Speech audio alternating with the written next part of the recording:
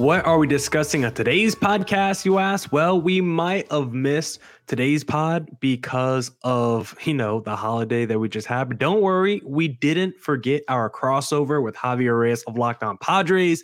He's on to discuss the state of the NL West as always. And we're drafting the players and teams that have exceeded expectations from the first half of the season, all on today's Locked On Diamondbacks crossover. You are Locked On Diamondbacks, your daily Arizona Diamondbacks podcast, part of the Locked On Podcast Network, your team every day.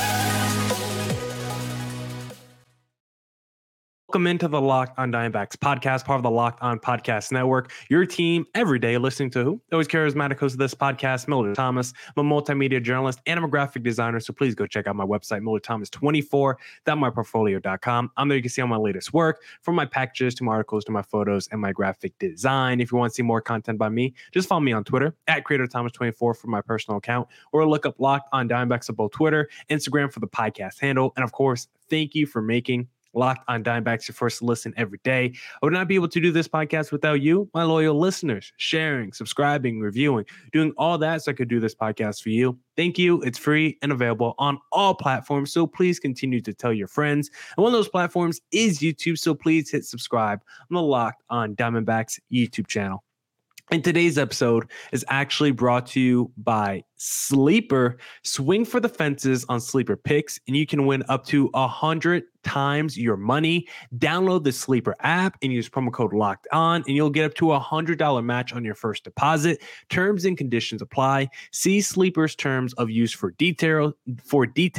Currently operational in over 30 states. Check out Sleeper today. Now, without further ado, let's bring on the man of the hour to discuss the division and do another draft as we always do. Javier Reyes of Locked On Padres. Pew, pew, pew. How are you, sir? I'm doing great. Featuring me with contacts on. Pretty wild stuff. But don't worry, I still have the hat on, listeners and everybody who knows. Don't worry, I still have the hat on. But, just hanging in there, enjoying the holiday, and hoping that maybe it propels me into being more happy about baseball. I mean, the Padres have won their last couple games. They might be responsible for the death of the Los Angeles Angels, which makes me kind of sad, actually. But at least we're winning. And, that's all you can hope for these days, right? Yeah, and speaking of the NL West and just things going on that division right now, because it's been kind of a weird last couple of weeks for that division because the D-backs haven't been playing good baseball. If you actually look at the D-backs last 20 games, they're 9-11 during that stretch. But at the same time, the Dodgers are like 5-5 over their last 10, and the Giants are 4-6 over the last 10. And it would have been a good time for the Padres to make up some ground there, but they've been 3-7 over the last 10 games as well. So right now, the whole NL West just kind of in a little bit of a funk. But if the Padres do want to get back in the race and want to make up a little ground, it might be the best time to do it right now when you got the three teams ahead of you struggling a little bit right now. Yeah, I mean, look, that's a great point. And the ebbs and flows of the baseball season, right? It's why you can't fully give up, despite how hysterical I've been over these past couple weeks, particularly. But,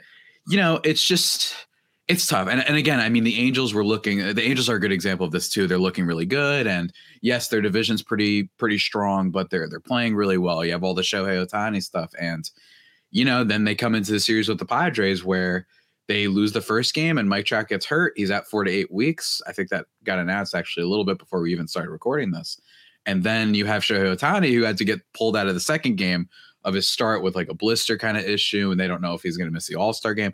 Really rough stuff for the Angels. So this is all to say that fortunes can change very quickly in baseball. The vibe can change very quickly. There's a reason why everyone jokes about how it's just like you win one game and you're like, we're back, like immediately. That's what it feels like. But hey, in fairness, to justify if there were to be a turnaround for the Padres, they certainly have the talent for it.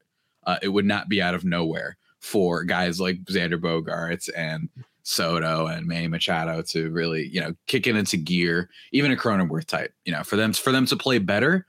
Like if I told you at the end of the season, all those guys kicked it up a notch in the second half, that wouldn't be that surprising. So I think that's that's the small grain of hope I have for Padres fans. What about you, man? Yeah, I'm definitely someone that rides the emotional roller coaster after every D-backs win. I think we're winning the World Series. And then after every loss, I'm like, all right, we might not even make it to the postseason this year. So I'm definitely a person that have to like relax a little bit more because baseball is played every day. So it's easy to either turn me up or turn me down just because I always have to watch this every day. And sometimes it gets super stressful when you're going through something like that every day. Very, very traumatic what the baseball season does to us. But talking about the Angels, I mean, I've been talking with Sully Baseball on our pod just about how, these next few weeks are probably the biggest pitchfork potentially in Angels history, because if you're still in it in the wild card mix, in the playoff mix, come the deadline, then maybe you get aggressive and really try to push all your chips in, really show to Shohei Ohtani that you're committed to building a winning environment. But now it's like, Trout might be out 2 months. Maybe Ohtani misses, a turn or two in the rotation. If all of a sudden the Angels go into a little slide entering the deadline, maybe they're like all of a sudden 9 games back of the division, maybe like 5-6 games back of a wild card spot. Like, is it time to like pack up your bags if you're the Angels and reevaluate how you expected the rest of the season to go, and even start thinking about, what, maybe it's time we have to start fielding those Ohtani offers, because it doesn't look like our playoff hopes are going to be, in lock with Mike Trout potentially missing 2 months. And then is he going to want to stay on a team that misses the postseason another year? I mean, it's such a good division. I feel bad. I really do feel bad for the Angels. I know our boy Stephen A. Smith just going off on how nobody cares about the Angels, which is a questionable take to have, as like when you rarely talk about baseball on that show, and then you're like, all right, here's my take, no one cares about that team. It's like, all right, dude, like great angle, I guess, sort of. I've heard that before. It's just like the proud ignorance is a weird take sometimes that people have of every sport. It happens literally all the time in every sport, particularly baseball, I feel. But I just think yeah, I mean, the Angels, they had like a 20% chance to make the postseason anyway. Part of that being the Rangers just being so good. I think Seattle's my big bounce back team for this second half, personally. And then you've still got the Astros, obviously. The only really bad team there is the A's, and they're atrocious, but it's a tough division. So on top of how they had to play, you lose these guys. You don't know how long Ohtani's out, but it makes you wonder. And hey, if there's anyone who's going to get you a pretty sizable return, it would be this guy. So do they pull the trigger on that? It would make what looks to be, in my opinion anyway, a fairly tame, mild trade deadline.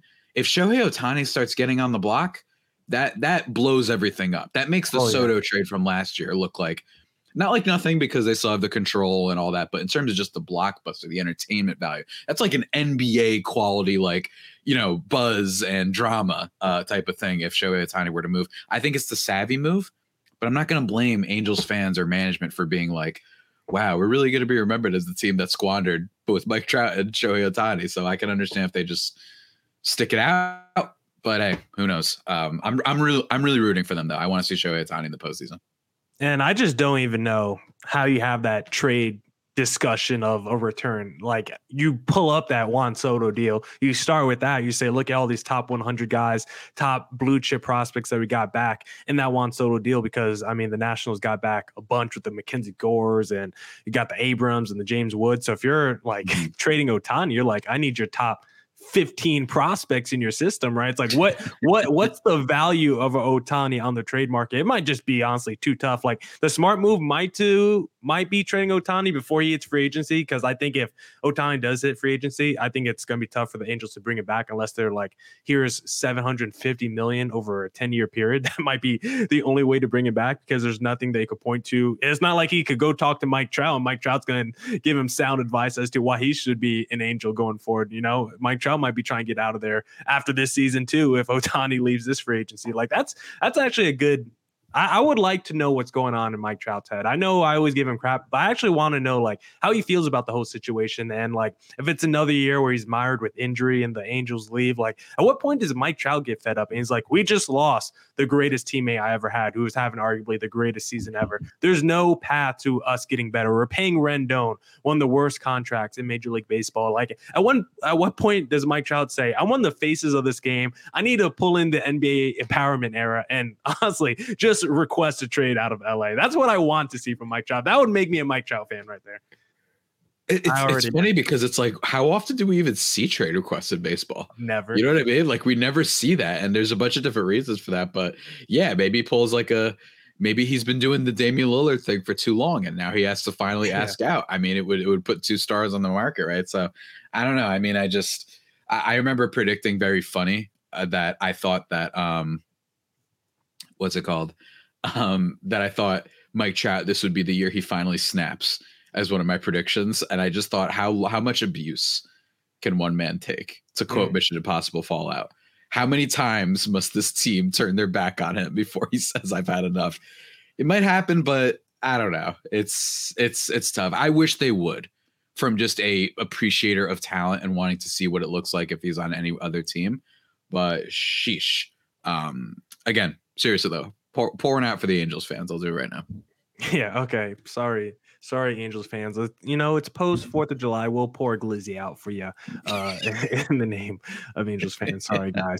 But, Javi and I now, we're going to do a little drafting the players/teams. You could do either or that have exceeded expectations for the first half of this season. Mm-hmm. But before we get there, Javi, I first need to tell our listeners about a new sponsor that we now have for the podcast. And I use this for my own fantasy. I'm in a dynasty league on the Sleeper app, who is our sponsor today. My Sleeper team actually did pretty good last year. We didn't win it all. Surprise, Javi. But I did finish top 3, did win my money back at least. So in the end, it was a free season, and Sleeper was really helpful with giving me tips and tricks on how to build the best fantasy team. And also on Sleeper, it's also a daily fantasy app. So you could go on there and place money. Like right now, I'm going on there tonight. I'm taking Vlad Guerrero and Aaron Judge to go yard on the Sleeper app, because why not? If you want to 100x your money on daily fantasy baseball, Sleeper is now offering up to 100 times payout for up to a 8-pick contest. Choose as many as 8 players that you like and pick more or less on your favorite baseball stats like home runs, strikeouts, hits, and more. Get your picks right and you can win big. You get safe and fast withdrawals. Entries can be made in 30 seconds or less. It's that easy. So go to Sleeper, use promo code LOCKEDON, and you'll get up to $100 match on your first deposit. Terms and conditions apply. See Sleeper's terms of use for details. Currently operational in over 30 states. So check out Sleeper today.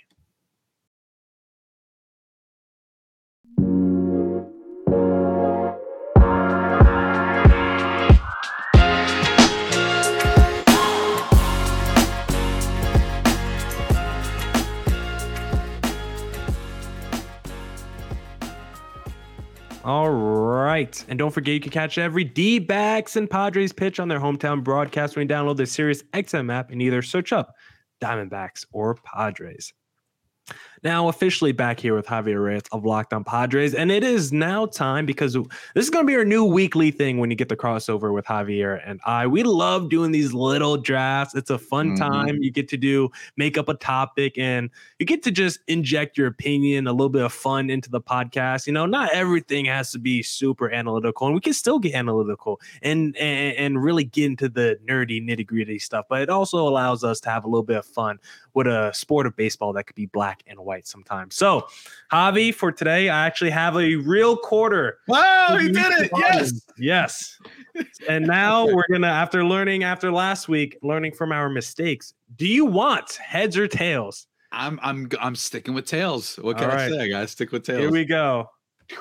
All right, I dropped it. I got it right here. We're gonna flip it over. And it is, even after the flip, it's a tails for the YouTube audience. So Javi gets the number 1 pick. There is a clear-cut consensus number 1 pick of the top player or team that has exceeded expectations for 2023 after the last draft. Sometimes Javi likes to start hot, but then by the end, he's like, do I really want to win this thing? So we'll see how aggressive Javi wants to get on today's draft in terms of winning this thing. Javi, start us off. First of all, I appreciate your backwards, like sneaky way of making fun of me. That was excellent work by you.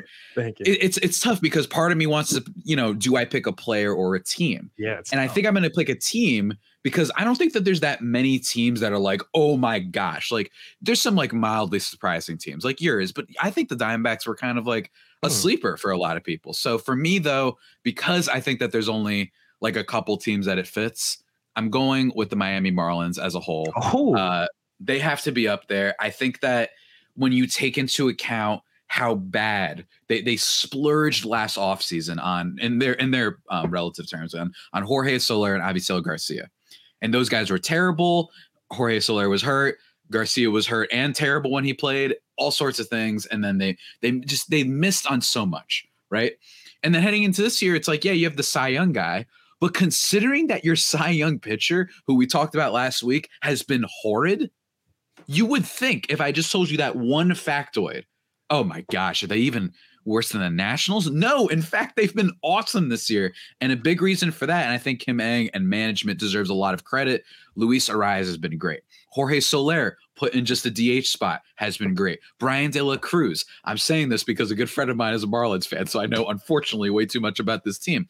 And they've been getting big bullpen contributions on guys like AJ Puck, right? And Jesus Luzardo has been very good for that team. They just have a lot of pieces and a lot of depth led by Arise. And Arise is this super fun player who just gets you 4 hits every single night. And it's awesome to watch.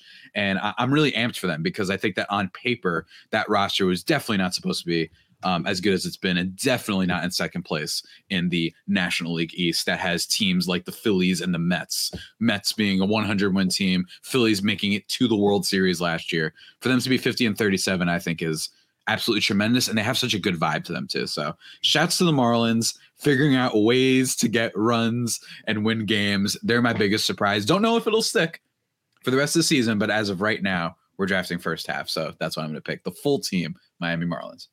wow. I was a little bit surprised. I think they're a worthy pick. I do think they're a surprise. I don't know if they're my number one overall pick for surprises. A guy like Sully Baseball, he might have told you he had them pick for the postseason entering the season. I had very similar thoughts on both the D-backs and Marlins entering the year. I think I like the D-backs more, but I was like, you know what? Marlins are going to be competitive. They're going to have one of the best rotations in the National League. It's all about, can that offense get enough runs? And when you got a guy batting nearly 400 halfway through the season, he's going to supplement a lot of that offense. So I like the Marlins at number one overall. I don't think it would have been my pick, but yeah, they're definitely in consideration as one of the biggest surprises. I mean, I think the fact that they're in the NL East kind of devalues their, like, how we view them a little bit, because they would lead like 5 other divisions in Major League Baseball, but because they're in the division with like the best team in the Atlanta Braves, it doesn't make them look as high on a pedestal as some other teams who you just see them in first place, even though they may have the same or worse record than the Miami Marlins. So I do like the pick. I just don't know if I would have went with them number one, but now number 2 is actually kind of tough because I thought you would have taken one of these two. I threw you off. Mind games, ladies and gentlemen. That's how you think I don't know how to draft, man? I'm throwing him off. Look at him. He's shaking in his seat. Because now I'm like, I want to go with this one pick. There's one pick I want to go right here, but I'm actually going to go not with the heart here. I'm going to go with the brain because I'm trying to win this thing, Javi. I'm going with the brain. I'm going with a team that, it's a little bit recency bias because of how hot they've been over the last month, but I'm going with the Cincinnati Reds, who are currently leading the NL Central. And that was a division where it's like, coming into the year, we're like, okay, it's the St. Louis Cardinals to lose. Like, we might have thought they were the biggest favorite, not because the Cardinals were the best team, but we just thought the 4 other teams in that division, at least 3 of them with the Cubs, the Reds, and the Pirates, are like, those are 3 teams that are just not going to be in the postseason. And the Brewers, they might try the first half of the season and then come to the deadline, trade away all their starting pitchers. So it was like, there was only one team I was interested in that I respected entering the season. Now I'm looking up and I'm like, the Reds only have 3 less wins than the D-backs. Eli De La Cruz is probably going to finish runner-up to Corbin Carroll. Like, this Reds team does not have like any pitchers. I don't know how they do it, but they score runs. They play a really fun brand of baseball. They're kind of playing all the new baseball metrics with the speed and using a little small ball, getting chaotic on the bases, still playing great defense. So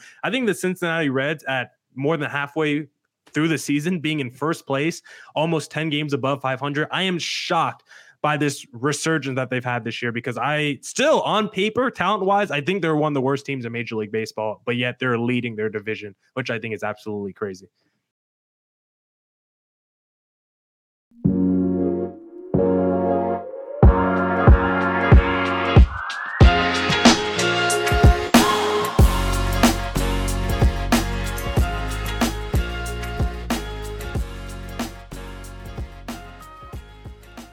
It's a fair pick. I actually almost thought of picking what's his face, Ellie De La Cruz, and I know that sounds crazy, but just in the sense of how immediately good he's been. He just hit a home run. Fair. Actually, I have him in fantasy. It just feels like, and it's great, don't get me wrong, but it's like he's like already becoming this like top 20 player that everyone wants in the home run derby. So that was a little bit surprising. But yeah, I mean, the Reds, what I think they deserve a lot of credit for, unlike Oakland, which granted there's a bunch of reasons why this happened, cheap ownership, blah, blah, blah. They rebuilt perfectly. Yes, it was unfortunate the way they were competitive, and they have this weird obsession with making moves when they're bad, but when they're good, they don't make moves. It's very odd. I still haven't figured out what their philosophy is on that. But hey, they rebuilt really well, and they still have guys like Noel V. Marte. Like they still have the fruits of the Luis Castillo trade to be excited about, not to mention Ellie De La Cruz, and just good overall vibes entirely. Jonathan India is pretty good. Their pitching staff is interesting, albeit flawed. They're very young, very raw talent, but that you cannot be happier. This is like peak, but even if they don't make the postseason, even if they don't win the division, I guarantee you Reds fans are already like, this is so much more than we could have asked for. So I think that they're just having a good old time. So shouts to them. Might see Luke Weaver in a playoff rotation, which would be absolutely disgusting. Cruz was on my like long list. He did make like an honorable mention for me because we always say one baseball player can't change, your fortune or your franchise. I felt like De La Cruz has come up and just ignited that whole thing and sparked that and been the catalyst to that whole offense recently. So maybe one guy can at least make a little bit of an impact on the entire franchise. But who do you got? Number 3, Javi. Number 3, I don't think I'm going to go with the one that you're thinking, but it's tough. It's tough, but I think, look, he has had success before, this player. He's had very good success before, specifically, using the right matchup. This team loves doing platoon matchups. They have a lot of solid players that do well for them. But even still, for a guy who had a 0.2 F4 last year, largely because he was hurt, and even before that, he was a 1.6. I'm going with the San Francisco Giant, Mr. Lamont Wade Jr., who is like, look, and again, let me stress, like he has been effective in certain situations before, 116 WRC plus 2 years ago, but last year not as good. And it was like, oh, okay, anybody can have just one good season. But this year, 141 WRC plus. And here's the kicker. What if I told you this man was just wow, look at me. I'm already getting sick just having to say what I'm about to say. What if I told you he was just discount, not without the name brand Juan Soto? This man has a 400 on base right now. 412 to be exact. He's, not slugging the ball as much as Soto, only 9 home runs on the season. But the fact that he's, walking nearly as much as he's striking out is incredible, given that this is kind of a no-name guy. And he's been really solid, don't get me wrong. Again, used in the right matches before, he has been effective. Any Giants fan will probably tell you that, but nonetheless, deserves to be up there. The fact that he is, let me see, I'm actually going to check right now. He is 4th in on-base percentage in Major League Baseball. Like, Arise, okay. Soto, yeah, that makes sense. Acuna, that makes sense. Lamont Wade Jr., it's just pretty nuts and is a little bit of this like weird symbolic thing of how things are going for the Padres, where they had to give up all this stuff for Soto. And the Giants seem to have just plucked someone who, while not as good, as he certainly is worth more in value, considering everything that the Padres gave up. And I don't think the Giants gave up, all that much for Lamont Wade, right? So if you look at it from that perspective, I think he's my most surprising batter so far of 2023. Wow, Javi just wants me to win this draft. I don't mind Lamont Wade at all. That was a solid pick. He coming off, like, if you compare him to last year, then yeah, he's having a night and day season. But if you go a little baseball reference and just check 2 years prior, he was an MVP candidate. If you care about 21st in MVP voting, tied with Buster Posey and Kevin Gausman, 2 former. What was that, 2020? Yeah, 2021 in 109 games. Yeah, he finished. Yeah, he got one vote. Weird. Yeah, That's he got one vote. That does not count. How dare you? He got 1 point. He got 1 point in the MVP voting. So we're saying an MVP candidate is exceeding expectations by doing what he's already done How before. dare you? Don't listen to him, ladies and gentlemen. Don't listen to him. He's trying to sway your opinion. Stop it. That is crazy as the number 3 pick. Let me go with the correct pick that Javi should have won because, oh my God, at number 2 and number 4, I'm picking the 2 best values on the board still. Whew, this thing is shaking up just how I wanted to. Now we get to lean into my favorite thing, homerism, because at the number 4 slot, I'm drafting my team, the Arizona Diamondbacks. And why shouldn't I? Because at game You're drafting the team. Yeah, I'm taking the whole team. I have Corbin Carroll on the list, but because he was given a fat contract before the season and I thought you were going to go Gurriel. That's what I thought you were going to do. Gurriel's a solid pick. I do think he's put up similar numbers to. I honestly don't even know why he's been voted into the. He has like all-star level numbers, but he's put up numbers similar to this before. So I'm surprised this is like the year for him. Even though he is having like a little bit of a breakout season, but I'm going with the D-backs because entering the year, I did think they were going to take a step forward, but I thought a perfect season for the D-backs was going to be 500 team. Just keep me interested August, September. Just keep me 4 games back with 3 weeks left to play. And I would have been happy from this D-back season. But now we're at like what, game 85, 86, 87. We're more than halfway through this thing. And the D-backs, not a commanding lead, okay? But even after going below 500 in their last 20 games, they're still leading this division by a couple games. And they're doing it over the Dodgers, the Padres, the Giants, teams that are not afraid to spend money, teams that are not afraid of commitment to winning. Like those are stellar franchises or teams that are putting it all on the line when it comes to putting money on the field. Those guys are not afraid to spend money. Those guys are not afraid to go out there and make a big move in the offseason or a deadline. And the D-backs have just been clutching their purse, building this thing homegrown, trying to get the talent through the farm system, and it's worked. They've been hitting on these cheap guys, a couple relievers in free agency. Everything has clicked for the D-backs. So am I surprised that they're having like above 500 season? No, but more than halfway through the year, they look like the second best team in the National League as it currently stands and the best team in the division. I am surprised by that. That's it for this edition of the Locked On Diamondbacks podcast. Come back tomorrow for more Diamondbacks news coverage insight. We'll recap the series against the New York Mets and part 2 with Javier Reyes of Locked On Padres, drafting the players and teams that have exceeded the expectations the most in the first half of this season. So come back for that. Thank you for making Locked On Diamondbacks your first listen every day. If you do listen every day, put hashtag everydayer in the comment section on YouTube. Don't forget, you can catch every D-backs pitch on their hometown broadcast when you download this Sirius XM app and search up Diamondbacks. And as always, stay safe, stay healthy. Doses.